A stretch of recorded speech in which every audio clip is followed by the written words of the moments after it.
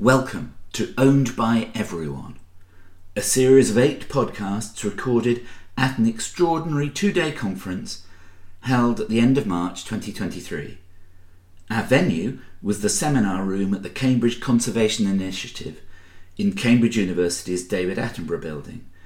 Speakers stayed at Pembroke College, which also hosted a conference dinner, with our speaker the leading campaigner for our waters, Fergal Sharkey.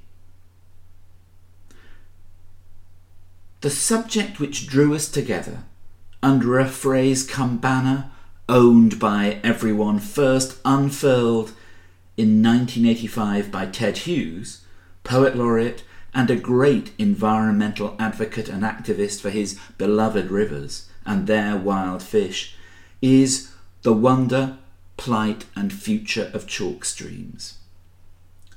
What made our discussions extraordinary? Well, those who spoke and the timing of what they said.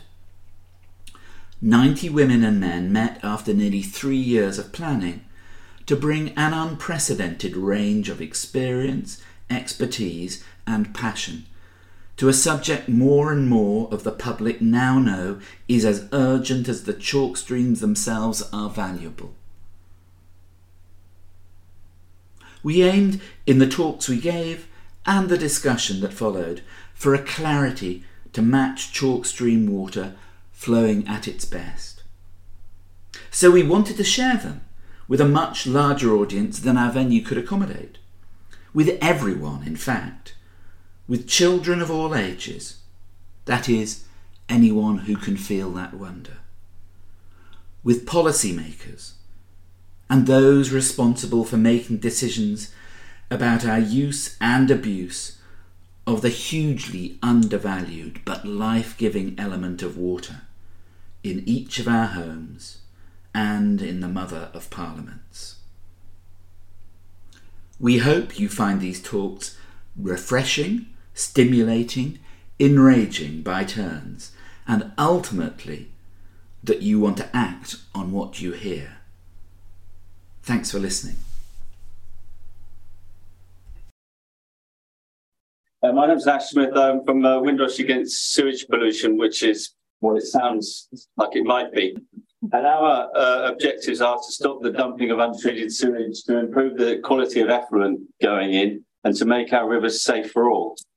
It's all about unity. It's all about bringing people together. It wasn't about fish. It wasn't about any kind of river. We say if you've got a chalk stream or a little ditch somewhere, if you put clean water in it, it'll be good. The stuff will live in it and it will grow. If we just separate things off and say, well, okay, we'll just trade it all for protecting limestone rivers, which is what we've got, or chalk streams, then our enemy, and we have plenty of friends in the water industry, but the water industry will divide us. They're very good at dividing us. They're very good at capturing regulators. They're very good at capturing government, and they're very good at capturing NGOs and getting them to do what they want. So we've had a lot of really great talks today, people coming from all different angles. The important thing for me is that we all remember that we're on the same side and that we're all concentrating on what we all believe in, the things that unite us rather than the things that can very easily divide us. Let's not worry about them until we've won. I've got 4 people to introduce to now get really into the detail. And we found the devil is always in the detail. So I'm going to introduce John Grail, Living Landscape Manager. Who knew there was such a thing? That's great. For the Yorkshire Wildlife Trust, working in East Yorkshire and the rolling hills, chalk hills of Yorkshire Wolds and the chalk streams that come out of it. So John's going to talk about that, about the landscape and the challenges and opportunities that lie therein. John. I'm going to try hard to focus on my talk because actually all the talks I've gone before have set my brain whirring and I'm saying, look, I could talk about that, I could link up with that, but no, I'm going to try and focus very much on what's in front of me on the slides. And there's lots of crossover in what's been said. I'll come on to my job title within the slides. So the first slide is the rivers, but this is a Yorkshire-based rivers network. And you'll see that the river systems that are linked to the chalk, or the main river systems linked to the chalk, the River Hull, is isolated by the chalk of the Yorkshire Wolds, and as Amy mentioned in her talk, the little watercourse, the Gypsy Race, is here. All the other Yorkshire rivers are linked through the Humber Estuary at Goole, and the Humber Estuary obviously is that huge link out to the North Sea, and you'll see why I mentioned that in the talk. I'm just going to whiz through. I thought I'd also put some local context on the chalk streams. So you'll hopefully see on the map, we've got the chalk geology here running down in this lovely curve. You've got the River Hull here running down to the city of Hull. And then you've got these streams, and I've coloured the dark blue as ones that are classified as chalk streams. So, for example, this is a canal, Leven Canal. And down here in Holderness, you're onto the clay, so you've not really got the chalk as influential on these watercourses. The chalk is still here under the clay, but it's not got the same influence as these, which round here people know as the River Hull headwaters. But all these little scarp streams, as we call them, coming off the west scarp of the Wolds, are actually mainly flowing into the Derwent catchment, which then comes round down into the Humber, apart from a couple of them that are running straight down towards the Derwent, and the Gypsy Race, which is flowing out directly out to the North Sea. So that's our chalk and our chalk streams. I'm going to take you on a picture view now of that landscape. Even in Yorkshire, when you say to people in Yorkshire, and I'm from Yorkshire, born and bred, and you say, can you talk about the Yorkshire landscapes? North York Moors, Dales, Peak Districts in South Yorkshire, the bridge between South and Derbyshire. East Yorkshire, there's not a lot of sort of thought around the Yorkshire landscape in terms of East Yorkshire. So I've been bashing around East Yorkshire for 20 years in my role as Living Landscapes Manager, promoting what East Yorkshire is about. And you'll see from the pictures, we've got some pretty good landscape features and some good habitats. So I'm going to start at the coast. That's Flamborough Cliffs. Some of you may have heard of the seabird colonies on the chalk cliffs of East Yorkshire. This is where it's at. Just north of Flamborough Cliffs is the RSPB Reserve of Benton Cliffs, where you've got the breeding seabirds of the gannets and the guillemots and the raisbills. And they come down the coast onto this area as well. Here you've got more puffins, and we actually own some of the land. The Yorkshire Wildlife has owned some of the land at Flamborough. I love this picture because it just shows people that the chalk doesn't stop at the cliff. It goes into the sea. And we've got at least one person here from across the North Sea. It reappears across the other side of the North Sea.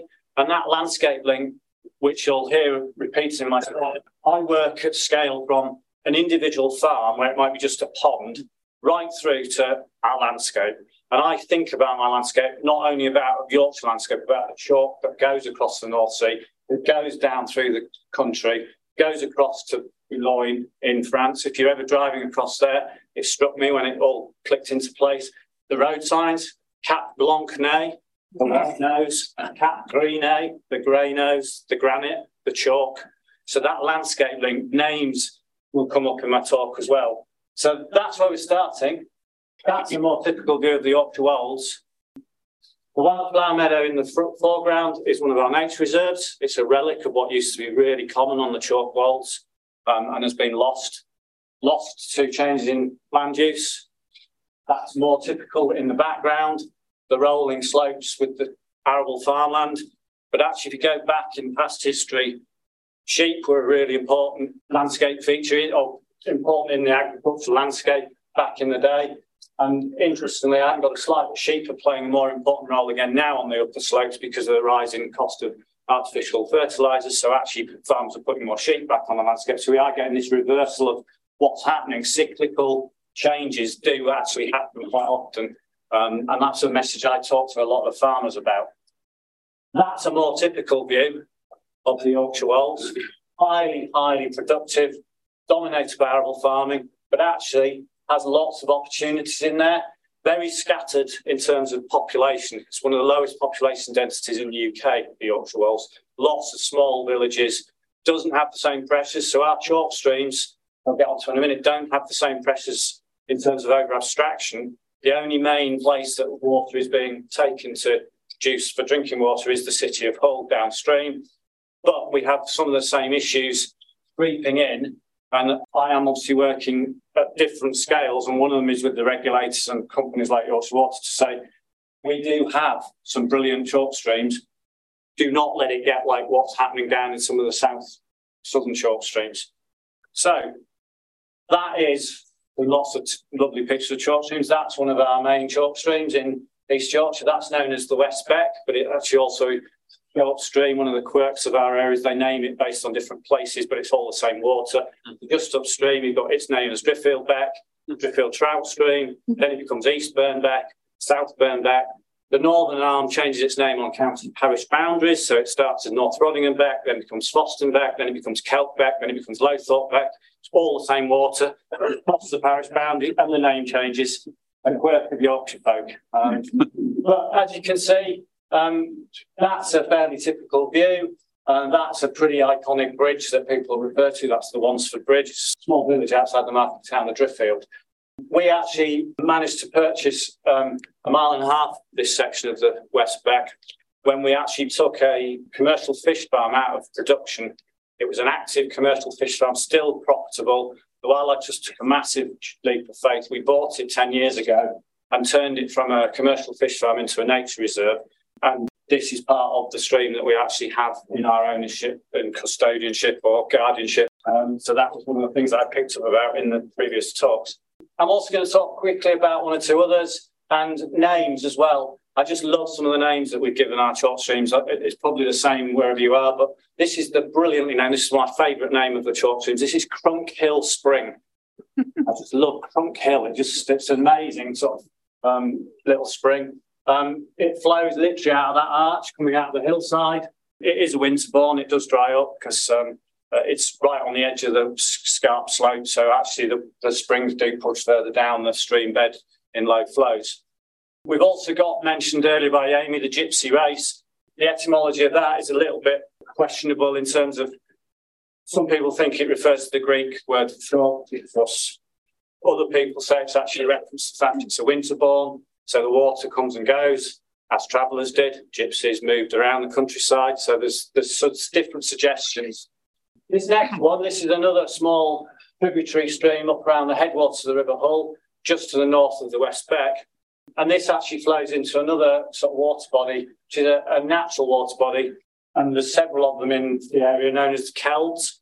And the word kelder is a Norse word for spring. And we've got these references to keld in our part of the world as well. So there's a keld just down this little stream running through some wet woodland. There's an actual tiny little reserve we manage down near Beverley called Keld Marsh, which actually has pretty much stopped working in terms of its springs due to housing surrounding all of it. So that's an example of where things haven't gone well. So yeah, words and names and places are actually really important to me in this sort of conversation. And then the final slide is just to link us back to the Humber, to say that the chalk does flow down, the chalk landscape flows down to the Humber and obviously underneath the Humber and reappears as the Lincolnshire Wolds and down into this part of the world. So it's creating those landscape links. Part of what I do is actually about how do we create opportunity for wildlife to benefit in that landscape? How do we build it at scale, both from the field scale right the way through to landscape scale? And the way I've had to think about it is to actually recognise and understand that everybody uses the landscape differently and interacts with that landscape differently. Not everybody is a passionate conservationist like me. Wish they were, but they're not. That's the reality. Not to say that some of these other sectors I'm just about to show aren't interested, and it's about finding that common ground, that commonality, and how we can make it work. So I've talked about the farming. Farming is a very, very important sector in our part of the country. As I'm sure many of you realise around here, farming has a big, big place in that landscape, for good or bad. And we need to recognise that and actually work with that to make positive change. Also in our part of the world, there is actually a massive, massive shellfish industry off that coast at Flamborough. It's one of the biggest in Europe. Lobsters and crabs, massive, massive economic activity. So actually it's recognising that when we're talking around managing landscapes and improving landscapes from an environmental point of view. And we talked about the sort of well-being, the health side of things, and the recreation. The fact that people go out and enjoy the landscape. The Yorkshire Wolds Way is a national trail. It's probably one of the least visited national trails in the country. So it's, again, recognising the other users. I've got more and more interested over time in that sort of heritage and history and the fact that landscapes change and have long pasts in terms of human activity. Again, Amy mentioned the Barrow at Stuggleby How. Well, that is going to be how the Barrow, just literally next to Gypsy Race, it's within about 200 metres of the springs and the stream. And that was obviously put there for similar reasons to the Rudston monolith. And then coming forward in time, you've got that landscape change again. This was a cow byre, where cows would be brought in off the pasture up on the high wolds. Cows and sheep disappeared from that landscape when arable farming became more profitable. That is now just some really, really stunning old farm buildings that are just sitting there. At the moment, they're too isolated to consider sending up to holiday accommodation or anything, but that landowner obviously recognises there's a landscape link there, there's a change in the landscape, there's a story there. And obviously, fairly obviously, water has this vital link with everything and anything that happens in that landscape, whether it's farming, whether it's just going and visiting an area for bird watching, whether it's actually needing it for drinking water, which was mentioned earlier about we just think it comes out of the tap quite often and forget about the linkage. We use water in weird ways, making our lawn look lovely and green in the summer. It does mine not. So anyway, and then we're also got this sort of dual possible scenario of are we going to have too much water at the wrong time? This is Hull in 2007, one of the worst affected cities in the country when the floods hit in 2007. Or are we going to end up with more of this? Which obviously we know the consequences of no water. So I spend time working at different landscapes, both the river landscape, I spent a lot of time doing restoration work, short stream works, and focusing on the landowners around that landscape.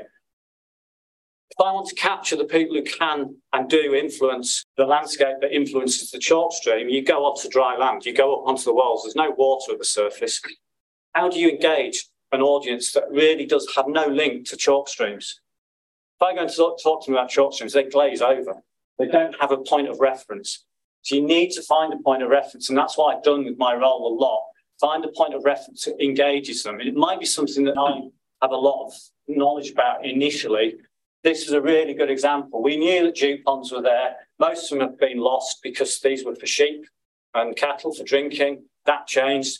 Potted water came in, and these all became into disrepair. So we ran this programme up on the Wolds to engage not only the landowners about a habitat feature from an environmental point of view, which is what these are now put in for, but also about that connection with water. And this is a dew pond. You can see where it used to be. That's now lost. So what we're doing is using the old techniques. We're using the old-fashioned way of doing it with lime mortar and clay and straw, no plastic liners. That is the chalk stream restored. That is water crowfoot, a pond water crowfoot. That hasn't flowered and been there for all that time. That pond was left with grass over it. So that's still there, waiting to recover. And the added benefit is, so they're amazed as the farmers this happens. And then the added benefit is, on the Wolds, to get the picture in the middle, that's not particularly relevant to the dew ponds, but all these other ones on the outside, that is pond water crowfoot from that very pond. The amphibians come back in their droves really quickly, and the farmers are amazed. Wow, look at that. Never seen tadpoles up here for years. You've got the dragonflies coming in and the aquatic invertebrates arriving. You farmland birds, which farmers are well aware of. And even mammals that, need a drink. So it's creating that message. To finish off, we actually needed to try and find a tag. And through the Catchment Partnership, which the Wildlife Trust hosts and I chair, I needed to come up with something that actually does what it actually means. So we came with the deliberately corny, but deliberately, once you've heard it, you'll not forget it. Sorry. We'll all leave here with this in our head. Torture. Our programme work around the landscape, the chalk landscape, whether it's the chalk streams, individual dew ponds, or the wider landscape we're trying to work on, comes under the banner of Chalkshire. It brings the funding in different projects and programmes. And we just use that mantra about learning from the past, questioning the present, and shaping the future. Thank you. Lovely job, John. Excellent. So next, I'm going to introduce Kate Heppel, Professor of Physical Geography at Queen Mary University, London, currently seconded to the Chiltern Chalk Streams project. To lead water quality work on the River Chess, part of the Chess Smarter Water Catchments Initiative, funded by, I'm going to say it, Thames Water. And Kate has over 20 years' experience of working on linkages between water quality, water quantity and habitat in the chalk streams of England. Kate Heppel.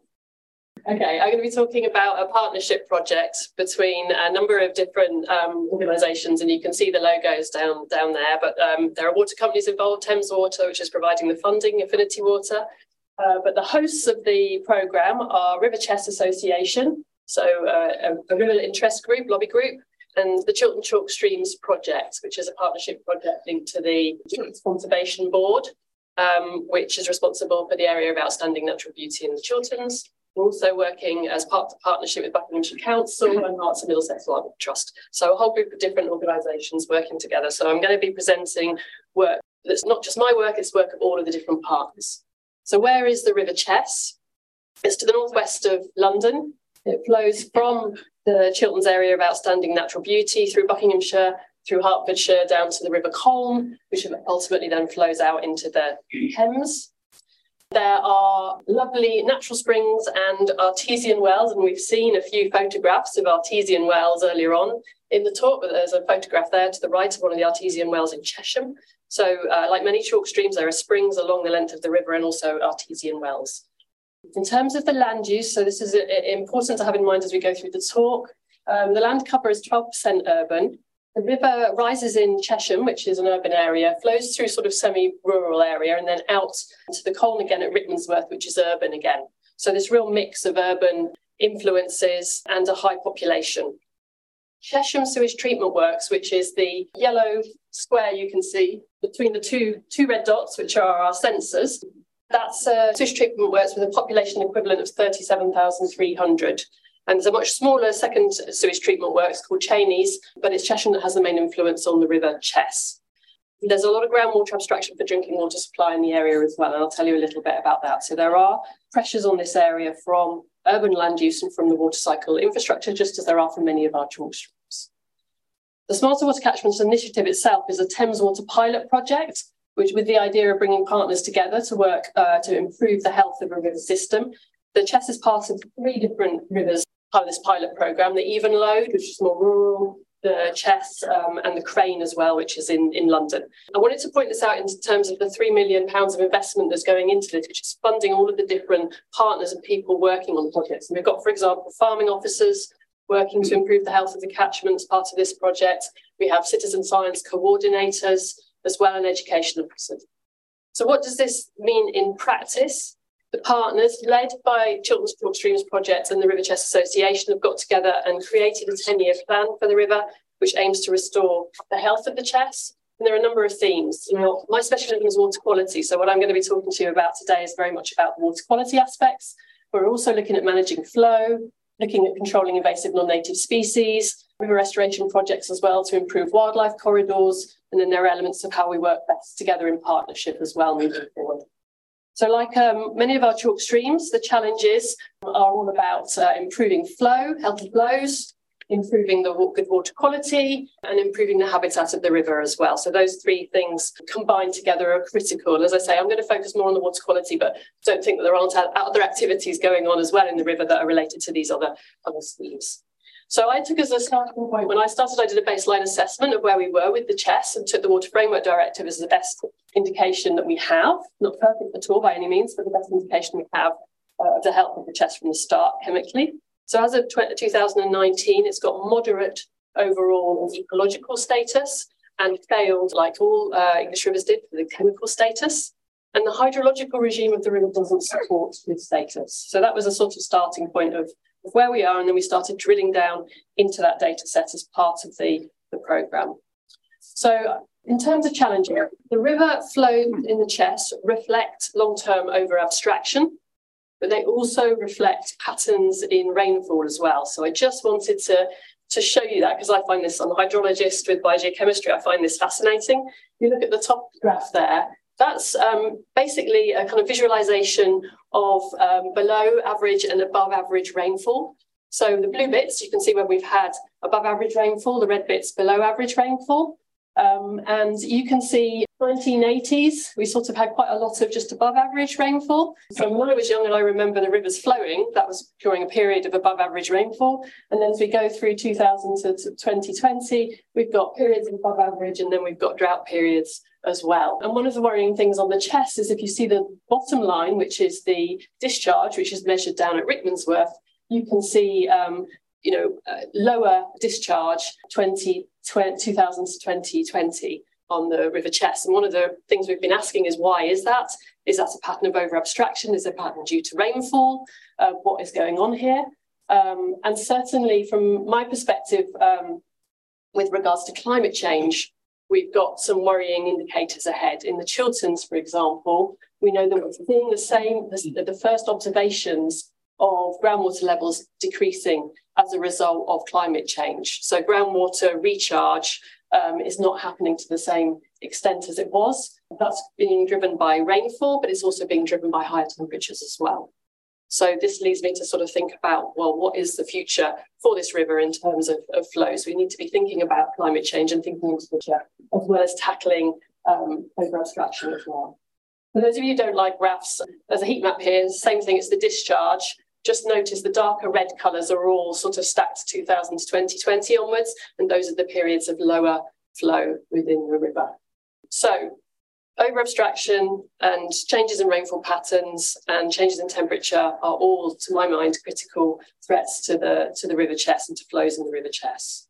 There are opportunities under AMP7. There are abstraction reductions happening. So we've had a reduction in 7.27 megalitres per day in the catchment area, for example. And I think Charles will probably be talking about chalk streams first, will you, Charles? Yeah, probably. Yeah, so I won't go into that, but that's another thing that's happening. We have ephemeral sections on the River Chess, just like many other chalk streams with the Winterbourne sections, and many concerns about that migration of Winterbourne sections downstream in response to over abstraction. But also, I think there are opportunities there for all of us to understand more the value as well of Winterbourne sections where they should be in chalk streams, and actually valuing dry phases as well as wet phases, and talking to the public about that. They're very biodiverse, these rivers, because of these changes from aquatic to terrestrial habitats as well, and something perhaps we don't think enough about. In terms of chemical status, I wanted to put this up because this highlights the Chess's good dissolved oxygen or high dissolved oxygen status and poor phosphate status. Those are the two things to keep in mind. And one of the things that we, when the River Chess Association started hosting Smarter Water Catchments Initiative, it was on the basis of seeing evidence of storm tank overflows and sewage getting into the River Chess. So we questioned the dissolved oxygen status of the Chess and wanted to put in sensors to track that dissolved oxygen status. And we put those in prior to the Smarter Water Catchments programme starting. We called the initiative Chess Watch to put sensors into the river to try and track dissolved oxygen status. So from 2019 onwards, you may know that there was more rainfall. We switched from below average rainfall in England to above average in the southeast. And what happened then was that groundwater levels rose. So the peach panels on these graphs are periods of time during which storm tank overflow was occurring into the Chess. So this is raw, untreated sewage getting into the River Chess because the storm tank capacity is exceeded. It was happening in response to high intensity rainfall events, but also for prolonged period of time. So you can see those two periods of stronger peach panels or longer peach panels are as a result of groundwater infiltrating into the sewer network. And then when the groundwater levels were high, the sewers were carrying that groundwater to the sewage treatment works, and the capacity of the storm tanks were being overwhelmed. Our sensor data enabled us to show an influence on dissolved oxygen status in the river downstream of the sewage treatment works. So we see then that although this was argued that this was groundwater and therefore wasn't going to be so problematic for the river, we could argue that the dissolved oxygen levels were showing us that there was a decline in oxygen status to poor status. Also in May 2020, showing an increase in the amplitude of dissolved oxygen, so variation. That amplitude is indicative of algal blooms, for example, in the river as well. Increased amount of algae there. So we were able to show then that we had an issue from groundwater ingress, and that intense rainfall could also cause transient drops in dissolved oxygen levels. But the data doesn't, and the sensors don't allow us to know levels of phosphate, bacteria and viruses, for example, in the water due to storm tank discharges. So although dissolved oxygen status is high according to the Water Framework Directive, this is also going on in the river, and this is being shown by 15-minute monitoring data, not by sort of monthly grab samples. We were also then able to combine that data with really long-term riverfly data. So we've had citizen scientists, enthusiasts on the river for 10 years now monitoring riverfly. And that's a great thing that the River Chess Association and the Chilterns Chalk Streams project started a long time ago. And so we also are able to look at that data in relation to what we know about the storm tank overflows. So the peach panels, again, are when we know storm tank overflows were occurring. The latter two here nearer to me because of our sensors. The earlier are observations from local rivers groups. And you can see the bottom graph there shows you blue-winged olive scores from the Army riverfly and shows you that those years when the storm tank overflows were occurring, we get much lower numbers of blue-winged olives. So this is our first attempt to join together flow data, oxygen data, and look at riverfly data and citizen science data in the river as well. Another challenge to the Chess is phosphate concentrations. Phosphate, I said, was poor status due to Chesham sewage treatment works. The challenge, 96% of the phosphorus currently originates from treated effluent entering the river from Chesham sewage treatment works. In AMP7, under the current 5-year water company cycle, there's a permit change required by the Environment Agency to reduce that effluent from 2 to 0.25 milligrams of phosphorus per litre by 2024. What we're seeing at the moment is filamentous algal growth in the river. You can see this on the right. These kind of stretches are exceeding 20 degrees centigrade now in summer heat waves. We've seen that with our sensors. So who knows what the future is with these kind of phosphate levels plus these increased temperatures as a result of heat waves as well. So really important to be thinking about the future of that. Despite the permit change, will take the phosphate load to 75% in the river, will be from the sewage treatment works. But then the River Chess is only predicted to reach moderate phosphorus status, not below the ecologically relevant threshold concentrations. So I think climate change scenarios combined with this leads us to think, well, there's much more to be done in this regard for phosphate anyway in these river systems, and we have to think about how we can do that. At the moment, it's considered not to be technically achievable to take the Chess below these levels through action at the sewage treatment works. Now, I said there's urban runoff in the Chess, or urban areas in the Chess, and that's leading to urban runoff.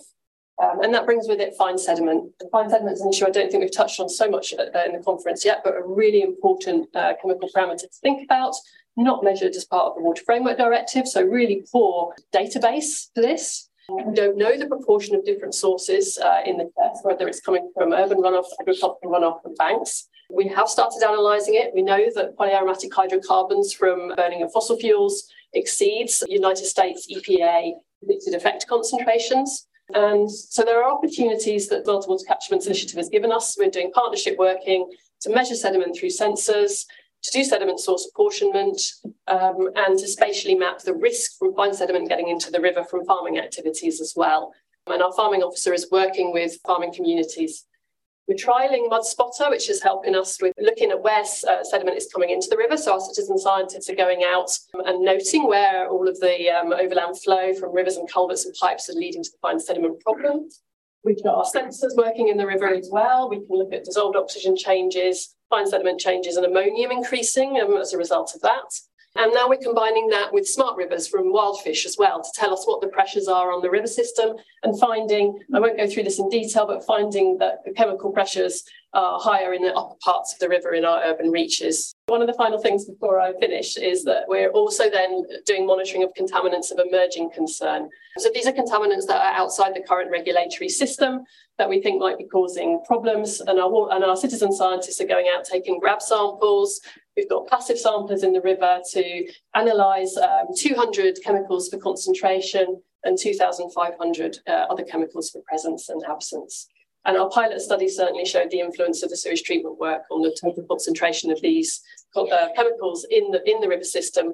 But we also look at risk quotients, not just concentrations. And really early results are showing not high risk from these, but they are present and there are a multitude of different chemicals present. So what are our critical challenges? Low flows, which are leading to water quality challenges, a lack of dilution, little sediment entrainment, so the sediment's not being moved through the system. Fine sediment falls outside the Water Framework Directive. There's a poor evidence base for that. We're relying on water quality standards from other countries. We've got storm tank overflows happening. We've not got the best available technology. We'll only take the phosphorus to moderate status when we have that in place on the chest. We're getting water temperature increases exceeding 20 degrees, and we don't know the full challenge of our emerging contaminants yet. But the opportunities, we're working together. The Smarter Water Catchments Project has enabled us to now really understand what those challenges are to our river, to do all of this science, to start to work together on the mitigation actions. And they're in place as well. We're starting to work with farming communities. We're working with the local authorities on SUDS, for example. But developing any form of trust between partners and an effective network needs time and needs funding. It needs more than 5 years. Inside the toolkits we're getting through, like the Wildfish Smart Rivers tool, are empowering local groups with new knowledge. And the partnership approach is gaining traction. But there's one thing I need to say is that it needs input from local authorities and organisations like National Highways, who don't engage with us at all, to tackle urban runoff. Tackling urban runoff needs agreement on ownership of SUDS features, and it needs their maintenance considered as well as the capital investment. And for me, in our storm streams that are flowing through urban areas, these are critical points that we haven't really got going on yet and need to get finished there. Rob next. Rob Sherman, the Wild Trout Trust Conservation Officer for the Eastern Region. That takes in the Chalk Belt, the Chilterns, North Hertfordshire, comes up through Cambridgeshire and into Norfolk. Rob's home patch is South Cambridgeshire, so he's drawing on local examples today. I don't know what this means, but there might be some grumbles along the way, so that's intriguing. But at the end, it will end on a highlight. So here we go. Rob. Good afternoon. First of all, introduce you to a couple of Cambridge-born and bred trout. They are from the Vickers Brook here in the heart of Cambridge. We have the potential to breed and sustain trout, but they're very vulnerable to poor water quality. Those that don't know the Wild Trout Trust, we are a UK-based charity, but we try to work from the bottom up to inspire people from conservation groups, anglers, community groups to work and cherish and understand how they can be effective to take forward restoration and habitat improvements on their own rivers. That's me in the River Colne recently with a gang of people from Groundwork. So, to the grantor, the Lost River, how bad did it have to get? It had to get so bad that Joe Crowley from The One Show came out to film me. We had lost 29 kilometres of that river. Well, it was flowing at the top end, and I'll say why next. But that is a sorry state. And what that picture did, and that visit, and that publicity, that motivated the Coalition of Care. There's now, if you count, about 20 river-focused conservation groups in the Cambridge area. There's a lot of people that want to make a difference, and it's trying to give those people leadership, which is part of the challenge. The River Granter in the drought of 2019 was flowing at the top end because here in the Cambridge area, we keep our rivers flowing in droughts using pumped water. It is unsustainable. It's not something I like.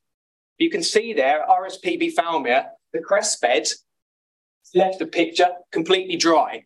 The River Shep would not be flowing if it wasn't for that pumped water. Neither would the River Mel, neither would parts of the Wilburn River system, neither would the Fulbourn, neither would the Lode system.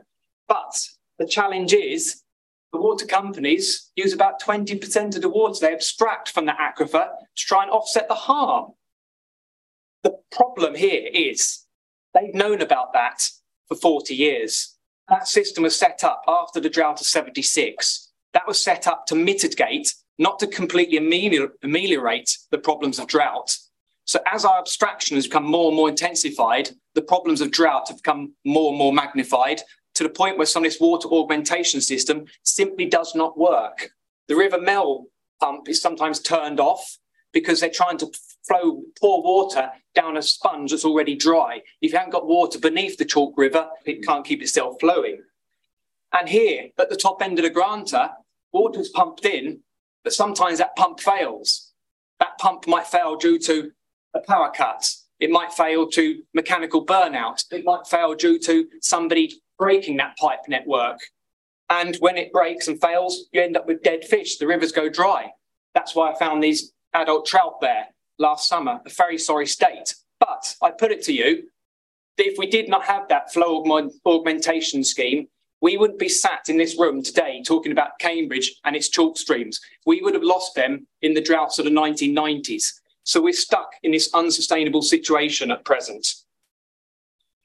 But how bad do our rivers have to get? Are they able to recover from the last drought? And I'm starting to think now that with repeated drought years, our fish populations are not recovering. If you're an adult trout trying to swim in the small and declining River Shep on the left there, with habitat features high and dry, how do you escape from an otter if you're a large foot-long trout with only a few inches of water to cover your back? Then if we undertake restoration work, like on the River Mell, where we've got beautiful chalk gravels again, Water Crowfoot, after restoration work, but maybe that restoration work has come too late.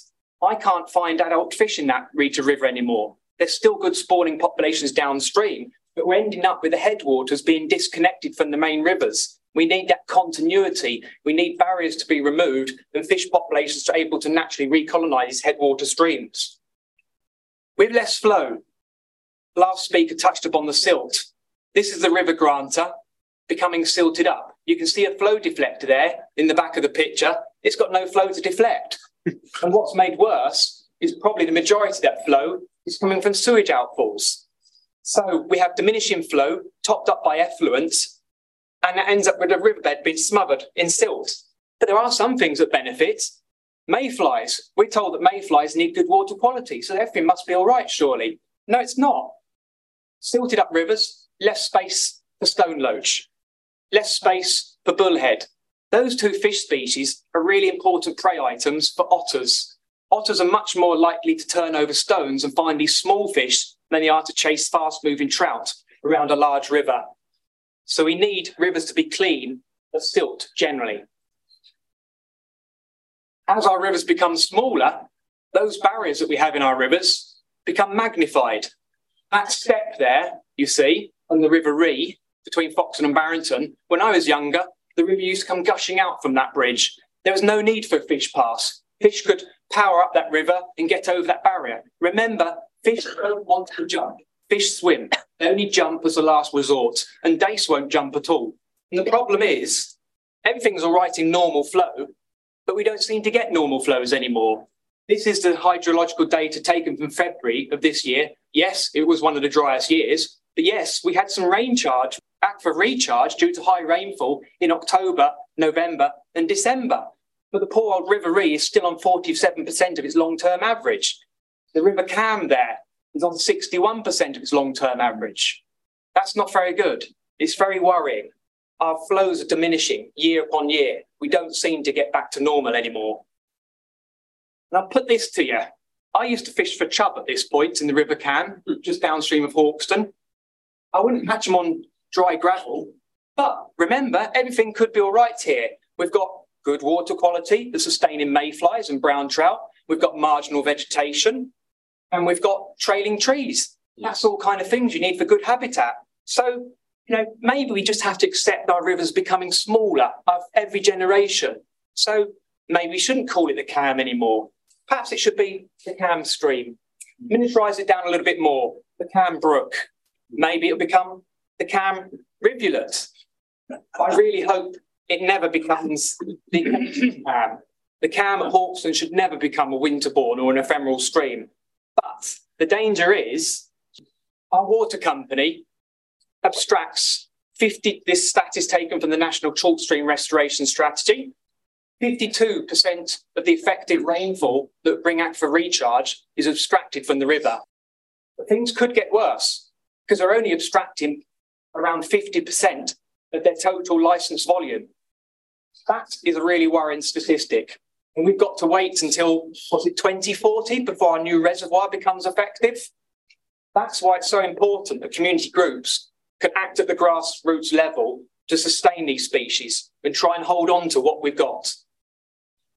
This picture, when I saw this and took this September last year, genuinely shocked me. That's one of the biggest sluices in the heart of Cambridge, King's Sluice, not flowing. Where has the River Cam gone? That was the River Cam. Okay, there's a little bit comes down Snob Stream and a little bit down the Rush Fish Pass. That was the mill site. That should be powerful enough to drive mills.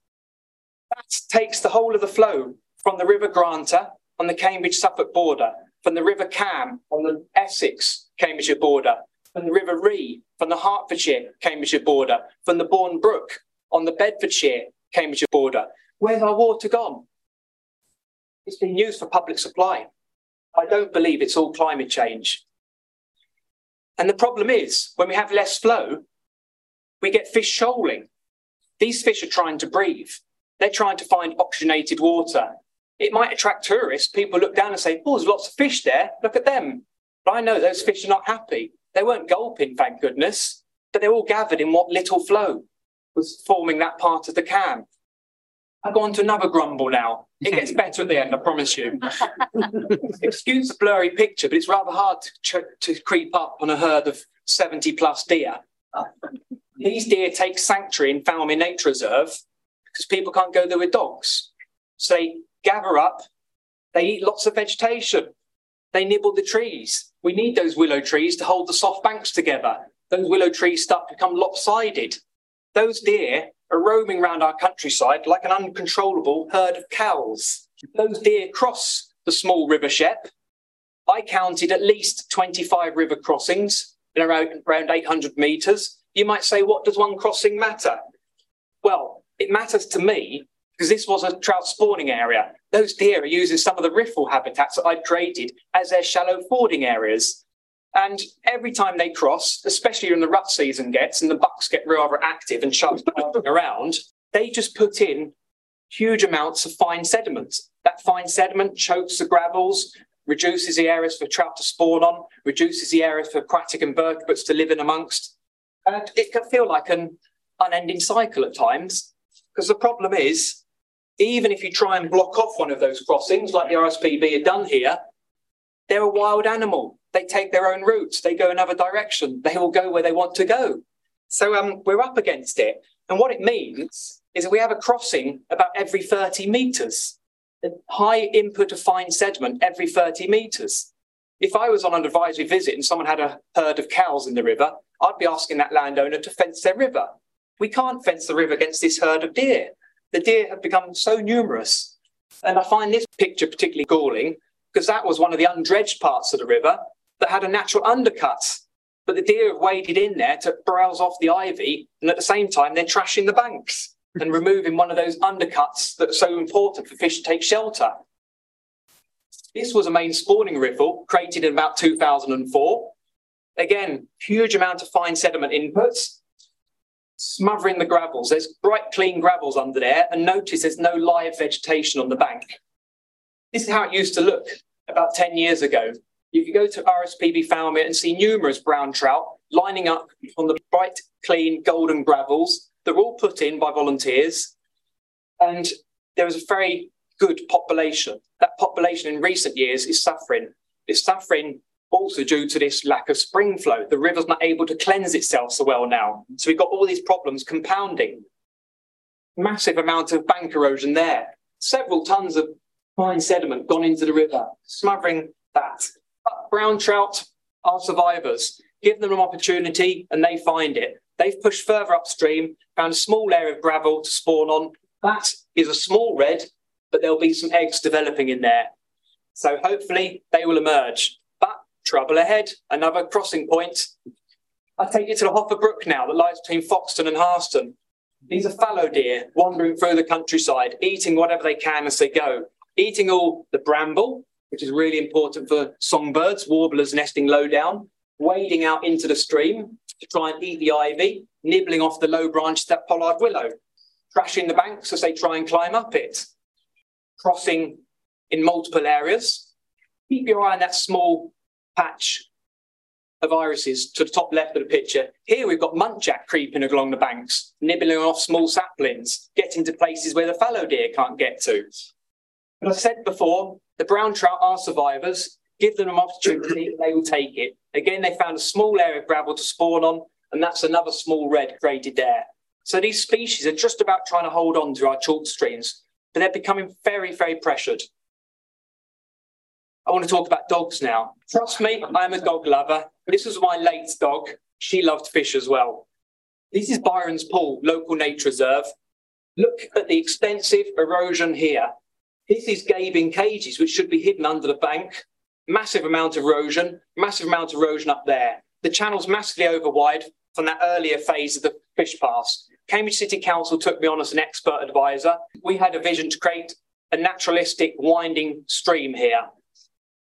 But we had to overcome the dogs eroding the banks, which is also magnified or exacerbated when you have signal crayfish digging holes into the bank. Makes them like honeycomb. The dogs are just pulling themselves up and the banks crumble. We employed 5 rivers and they delivered around 200 tonnes of gravel, built up that channel, made it more sinuous and made it into a fast-flowing stream again. We had to strengthen some of the banks near the bridge footings. We couldn't allow the bridge to crumble. And we tried to provide stronger edges. And we bent over some trees to hinge them, to control where dogs and people. We were actually fighting the public's desire to come in and enjoy and get close to that stream. Last year was the hottest year we'd had for many years. People wanted to be connected to their rivers. We weren't going to stop them coming to that part of the river. So the City Council had to take a judgment call and they went for these low discrete signs. And actually, they worked. When people knew what it was all about, they started to pull back. We've got a nice, good trout habitat there, potential for trout to spawn nets. Over wide parts of the channel were made more sinuous. We used volunteers to protect the banks. That wasn't strong enough, so we put in brash to control where dogs would go. The dog walkers took them out, moved them around. We made it even stronger. And actually, I'm really pleased with how that last one looks. We've got a nice naturalistic stream again at Byron's Pool. We've got a meandering stream. I'll move from the granter towards the end. More dog erosion. Just to say, I don't want to disconnect people from rivers. Where you have footpath crossings, you will never stop people enjoying a stream. So there are times when we want to make the rivers more resilient. We don't want to stop people using them. So here we regraded the bank. We built a nice, strong beach-like feature at the edge so that people get down to the river cleanly and safely. Again, I want people to enjoy streams. So the River Mell, waterfowl conservation is important there. Some areas are left to scrub up to keep the dogs off. Over the decade, that's resulted in large tunnels of dark habitat, not good for water voles. So they put discrete fencing up, and that's been respected. The challenge here, at the dog dip, we have no starwort in the stream anymore. The dog swimming action has pulled up all of that starwort. Weed is really important, holding back the levels in the summertime. It's trying to get that balance. This is a restored part of the Mell. Much of it can look like that again when I get active later this summer. So, to round up, droughts are not natural around here. If they were natural, we wouldn't have these glacial relics, Cronova alpina, which was present in Ninewells Springs up until the drought of 76. It's still meant to be present in Ashwell Springs at the top of the River Ree. Yes, we've always had some deer around, but there's estimated to be 2 million deer in the countryside, possibly the largest wild herd in the last 1,000 years. And deer seem to like crossing on the shallow where trout want to spawn.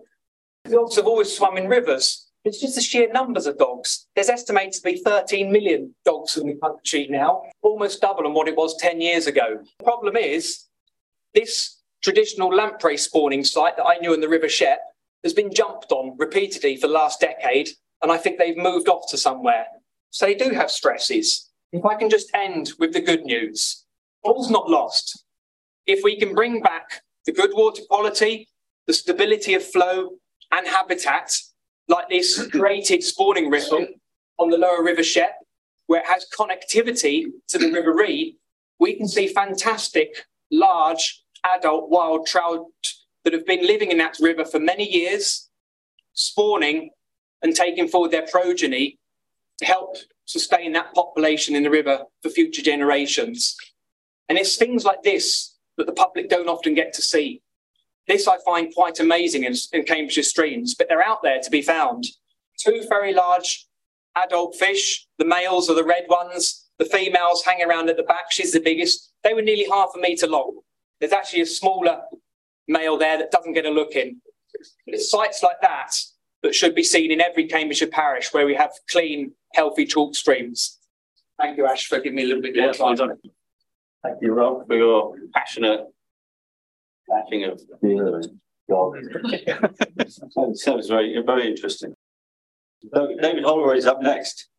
He's a lifelong angler, currently leading Wiltshire Fisheries Association's campaign to improve water quality of the Hampshire Avon catchment, using a team of volunteers looking at water quality and applying pressure on Wessex Water and the Environment Agency. Sound familiar? Loads of groups doing this, springing up to fill that void, make something happen.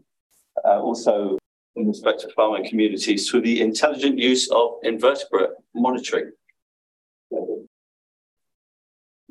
Good afternoon. It's a real privilege for me to be here. It really is. Up until fairly recently, I was a chartered surveyor with particular skills and things in dealing with listed buildings. And I was just coming to the end of a really good end of my career of 12 years at Royal Botanic Gardens, Kew, looking after the state there, 43 listed buildings.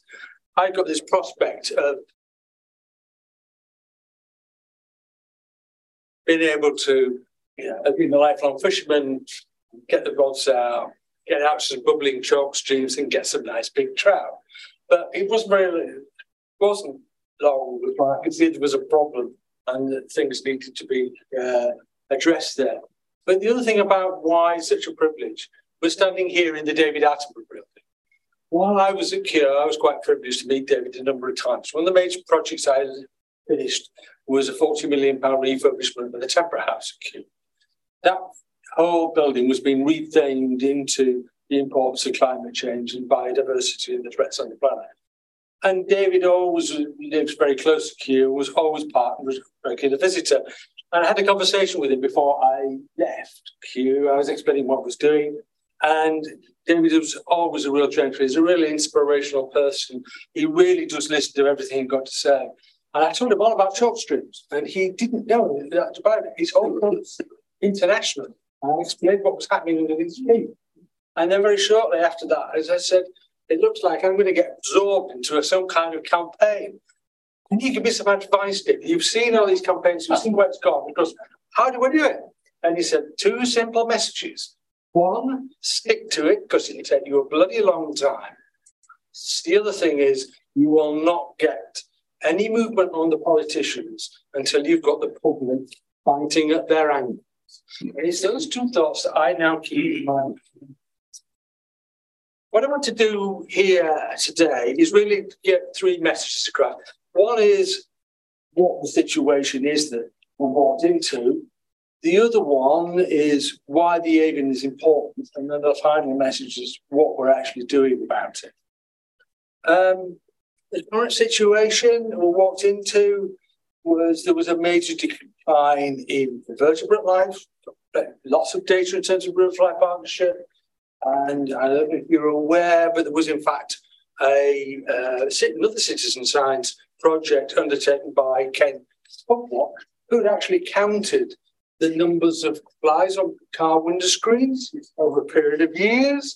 Brilliant piece of data that between 2004 and 2022, there had been a 64% reduction in the number of invertebrates. And we were starting to see that general trend. But on the Avon, we'd seen a massive drop in terms of the vertebrate life, massive drop, particularly from 2015. What was happening? Quite a number of things in terms of volunteers. We had to try and find out what that was about. So that's where the challenge started to rise. We started to put a team together and started putting the data. But let me deal with why the Avon is important. First of all, it's one of the major chalk streams. In terms of that, we talk about the test of each of the Avon, the principle of big water systems. It's a triple SI. It's a special area of conservation. It's a unique habitat. It has more different indigenous species of fish than in one single river than anywhere else in the UK. It has quite a significant population, as we've heard this morning, of salmon and sea trout, and they're running significant numbers there. It's also described as the people's river. There are quite a lot of towns and communities, and unlike, I would argue, the Test of the Itchins, which have got big commercial operations around what they're doing in terms of the fishing, which often makes access difficult, you don't have that to the same degree on the Avon. It's much more coarse fishing oriented lower down, and it's much more accessible. But one of the key things to kind of think about is if we've got such an important river like that, if we can't look after that, which is so significant in terms of its diversity and its access, what chance do we have of saving anywhere else? If this isn't important, well then what hope is there? You know, quite clearly its status as a triple SI in special areas conservation, from where I was standing, wasn't having any significance whatsoever. So let's start to look at what the problem was when we tried to analyse that. We got lots and lots of data. I mean, the key thing that was important here is that we have over 30 sites in the Smart Rivers programme with relatively wildfish. So we're starting to get the data. We had over 10 years worth of Riverfly Partnership data. But the problem was this decline. You know, the aim was very high up in the league table of water quality, but most of it's dropped down from moderate to being good. And in some areas, particularly in the parts of the Nada and the parts of the Wiley, now going down goes back to poor. And this is I say, alarming, given that it's the triple SI. The Water Framework Group was clearly not giving it the protection that it needed in terms of that, because the signature of the Water Framework Agreement was to bring all of those standards up. This just was not happening. So we had to start to look at the way we do it and starting to put our case together. One of the other things that we came across, in particular the problem, was also finding that when we approached the Environment Agency, they've got no resources, they had no data. We were giving them the data that they had, just was, you know, they were unaware of it. We were able to point to them hotspots and problems. They were unaware. And what was even worse into some of the cases, we were reporting incidents as a consequence of our Riverfly Partnership work. We ended up arguing on the riverbank whether there was a problem on it. We have some areas of the Avon where I get vertebrate samples in their thousands. 5 miles upstream somewhere, I've got them in their tens of individual species. And I've got somebody there at the Environment Agency saying, well, I've got one of every species, there isn't a problem. This battlefield had to disappear. We've got a fairly organised water company in terms of Wessex Water. It's highly organised. It has much more resources. It has much more of a PR arm and it has skilled, highly motivated, intelligent resources. Unfortunately, the Environment Agency appears so weak. So we had to start to fill that gap. So part of this was looking at where the decline was done. And this is where I come down to the terms of where Smart Rivers were useful. Yes, we had this background of the problem and the Riverfly Partnership work we're doing, but we could see that the biodiversity was actually declining. The thing about Smart Rivers is it starts to give you that intelligent data. It starts to tell you where some of these problems are. It also, because of the depth and the quality of the information, you then start to see this trend. And because we've got 5 years plus of data now, this kind of trend analysis has been quite clear. One thing, absolutely, taking the Smart Rivers data brought the Environment Agency to the table. Then we could start working. We wanted to move away from an adversarial kind of relationship. We wanted them to be able to have the data, to be able to use it. We have a small group working on this particular thing. It was not long before we started to realise that where we could add the most value was not necessarily pursuing as a campaigner, as a champion on some white horse, was just purely and simply to get people to sit around the table and get to the same problem, agree what the problem is, put the resources that they've got and agree a common goal and get on with it. That we still see as being the biggest challenge, and I'll come on to that later. But first of all, I'll go back down to what is the actual problem. So, as a consequence, we've lost a lot of the diversity in terms of species like blue-winged olive have absolutely plummeted. Where we used to see them in clouds, nobody's seen an iron blue dun for years. There are some species that are unique with the water balls on the tail, where it's one of the 3 sites in the UK we think it's become extinct. And that's purely been sent to an uncontrolled breach in the sewage. So as well as that, in terms of loss of diversity, we have to try and think about a hotspot that we're to do it. And that's very much the phrase that we're using, is it trying to use smart rivers to tell us where those hotspots are.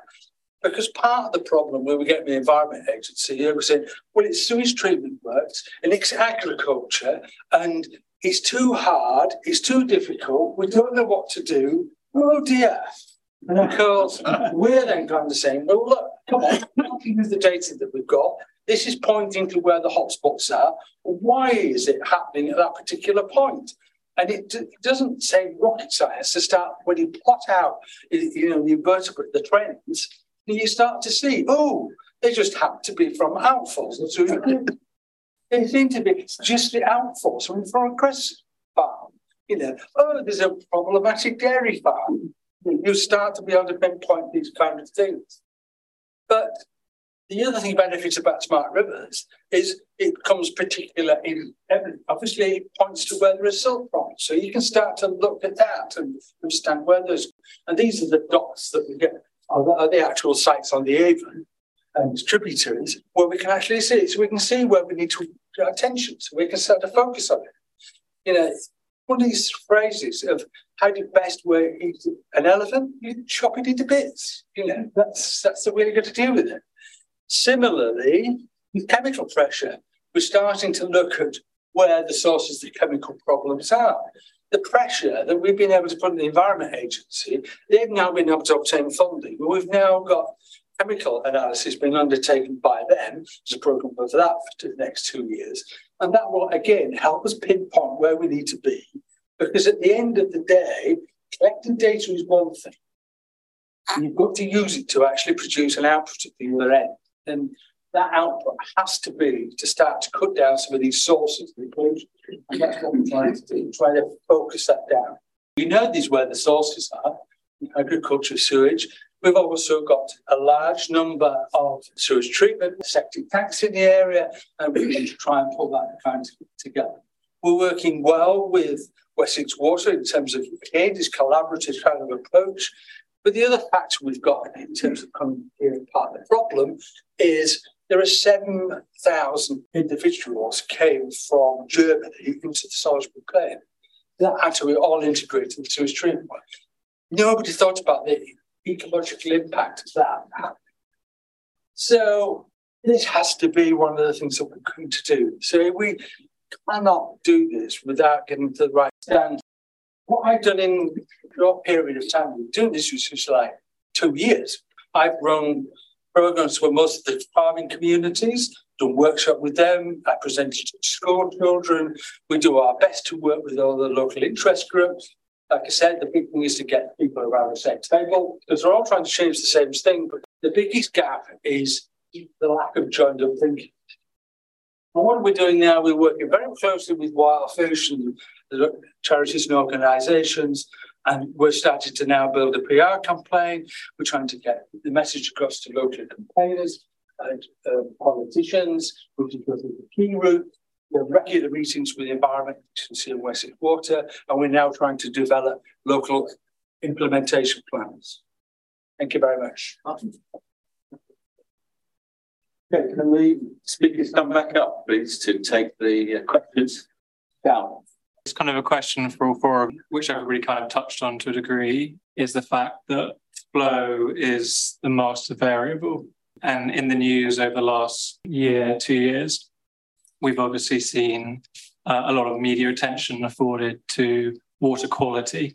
But if you actually look at the bare bones and kind of take it all back on water quality and the work that was done on that, I mean, it's number-based and it's not necessarily very sexy, and sewage isn't sexy at all.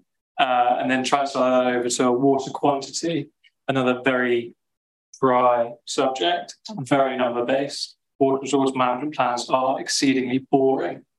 How can we, and those that have driven the water quality agenda so brilliantly and got it into the media so well and managed to keep it there for such a long time, how can we do the same for water quantity? Bear in mind, in my opinion, water quantity well outweighs water quality in terms of its impact on, bring it all the way back to what we're meant to be talking about, which is chalk streams. What can young campaigners, lobbyists, do to bring that up to the agenda, but also get that into the front pages of the papers. That said, it is entering there now, 2023, but what can we do? Come back on kind of a half answer to that. To get the focus, it has to almost hit rock bottom.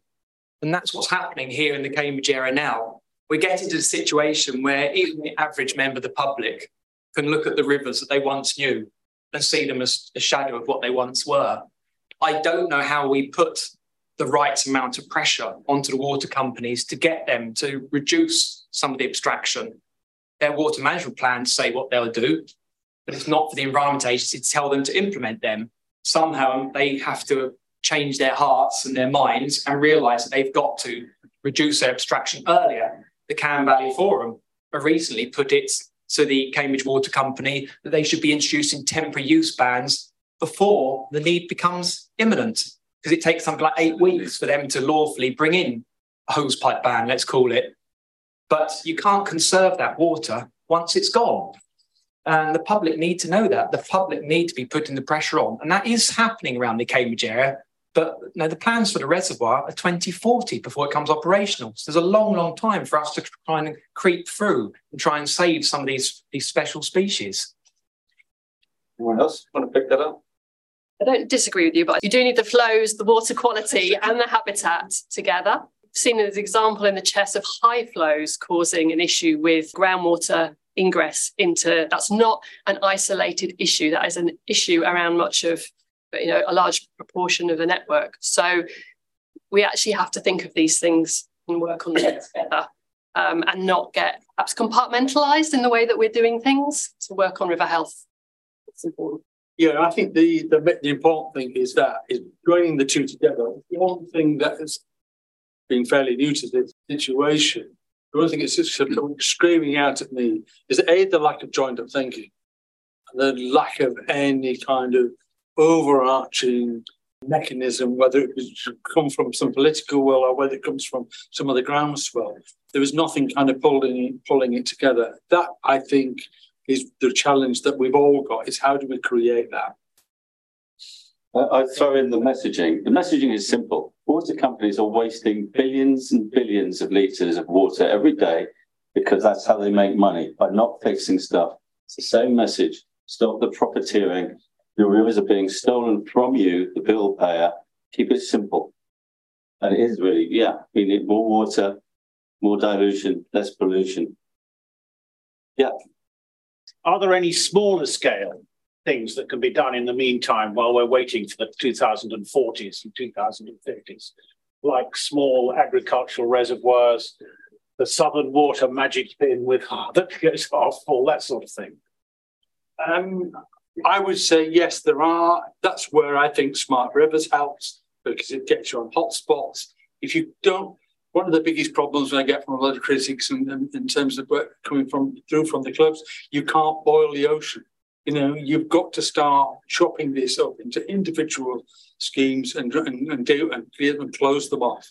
The more that you can involve people in each individual project, but have to be better that it will be. So why does the message? You've just got to look, group, focus it, do it, complete it.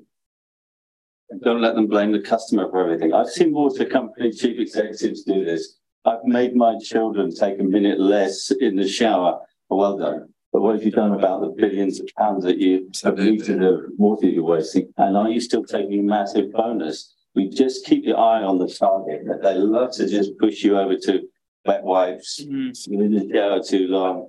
You shouldn't be doing this. You shouldn't be doing that. No, that's not how it works. I agree with all that, keep pressure on to highlight the negatives, but actually where you get something working, where you get some positive change, whether it be a landowner or even, regulatory or whatever, that's where you shine the spotlight to show others that you can actually do positive things, picking up on that positive messaging. That people will actually use that to actually, particularly in the farming world, most farmers, if they see somebody else doing something next door, what are they doing? How do they get the money for that? It's that sort of process. That's the sort of thing. I wasn't suggesting, I hasten to add, taking the pressure off at all. One thing that we're trying to achieve along the River Granta is better floodplain connection. The Granta is unusual and it's actually a flashy chalk stream. It has a clay ridge at the top of it, and that can discharge water relatively quickly. We're trying to undertake areas where we can allow the river to flood so that water sits on the land and it infiltrates. It's quite complex. Not all of that valley is chalky, so not all of it is actually an infiltration zone. But some of the work I undertook with the Babram Research Campus, I reconnected the river to its woodland floodplain where no one is concerned if that area floods, and that is actually acting as a sink. We can't measure how effective it is, but surely slowing the flow, getting that water out onto land, letting that water sink into the chalky parts of the catchment has got to bring a benefit. I think it's a really critical time. I think because of lockdown, because people got out into the natural environment, because we're starting to recognise the mental health benefits of being out in natural environments and observing nature. That observation is really important. You're seeing a massive groundswell of people wanting to get involved with looking after their rivers. When we put out a call for people on the chess, we've had, got over 50 people now in a year working with us as citizen scientists, for example. But really important that you prioritise the activities. And every river is different. It has a different suite of issues. And finding out which issues are the most important, the critical ones to address first. And so there is a role for science in that. We don't want to be just collecting data forever, but there is a role for citizen scientists to get out there to help and also see the benefit themselves, I think. Just as a quick follow-up, is there a system whereby if you find something that works, it's publicised so that other people can use it? So the best route I can suggest you look at is the catchment-based approach. The catchment partnership pages is probably the most complete.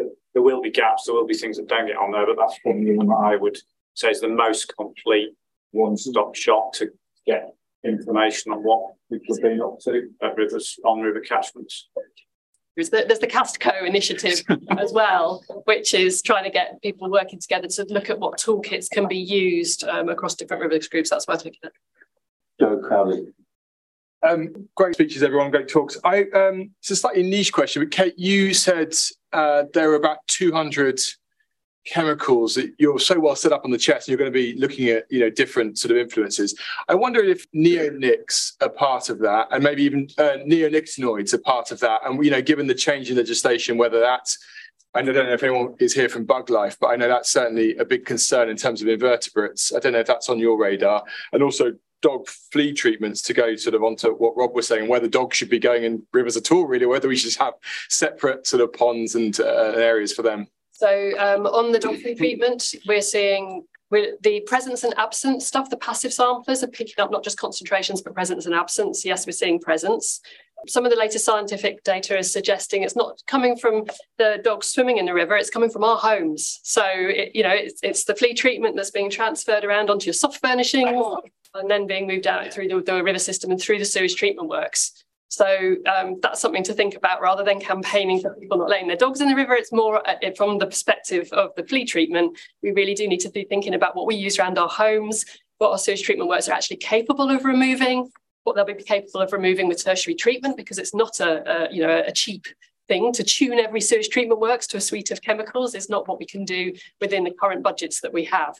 So we've got to think really carefully about that issue. Neonicotinoids, not in that suite of 200, but I think in that wider database that you can now search for. There are really great scientific methods coming through where you can search for thousands of chemicals in one go with a small bottle of water. And we're doing this working with Imperial College London. I think the other thing as well is we've got to step back and actually look at what the situation is in terms of doing this degree of chemicals. Just go back 1980s. Just think about how many chemicals you brought home from the supermarket in comparison to what you bring back now. How many showers? In the 1970s, I used to have one bath a week. So that's all we could do. We have a shower at least once or twice a day. So we've got to bear in mind that the kind of changes that are happening. And I would say in that, there's been very little investment into the sewage infrastructure and the infrastructure since that time. And it's a massive growth. Right, one more question, yes. Yeah, I totally get it about the need to keep putting pressure on water companies and government and EA to come and activate its responsibilities. But also, surely behind all this, we've all got to change our behaviour quite substantially. It's not enough. It's not enough just to say, well, we can manage this and it will be okay. We have to really change. I'm very interested to hear what all four of you might have to say about how behaviour change, big behaviour change among the public might happen, might work. It's the private swimming pools. These monster paddling pools are now popping up in people's back gardens. Paddling pools for dogs because it's too hot for them in the summer. Our water usage is going sky high. People, the average Joe, doesn't realise what's happening in terms of their water usage and how unsustainable it is. I would ban the monster paddling pools. Can I just say, we run international programmes at Pembroke College. They're great value, but we get many more people buying them when they raise the costs. So people, if something is expensive, people prize it more. Water's cheap. Water's too cheap. Fill your monster paddling pool. I think we've got to wrap it up there. Next year, we want to see much many people, a lot more scratching going on out there. Basically, it's been pointed out that if we can't come up with a closing statement tomorrow, we would be letting ourselves down in the spirit of the conversations we've had today. So can I ask you to think, for you to suggest points that you would like to go into that closing statement? We have writers on us. We will try to draft something in the course of the day.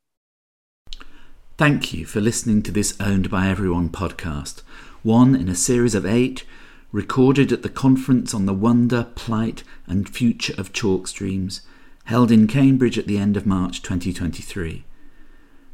Our conference wouldn't have been possible without generous funding from Pembroke College, Cambridge, the University of Cambridge's School of Arts and Humanities Impact Fund, and the Cambridge Conservation Initiative. So we want to thank them too. Now, go back to ownedbyeveryone.org and swim in the pool of water resources of all kinds that you'll find there.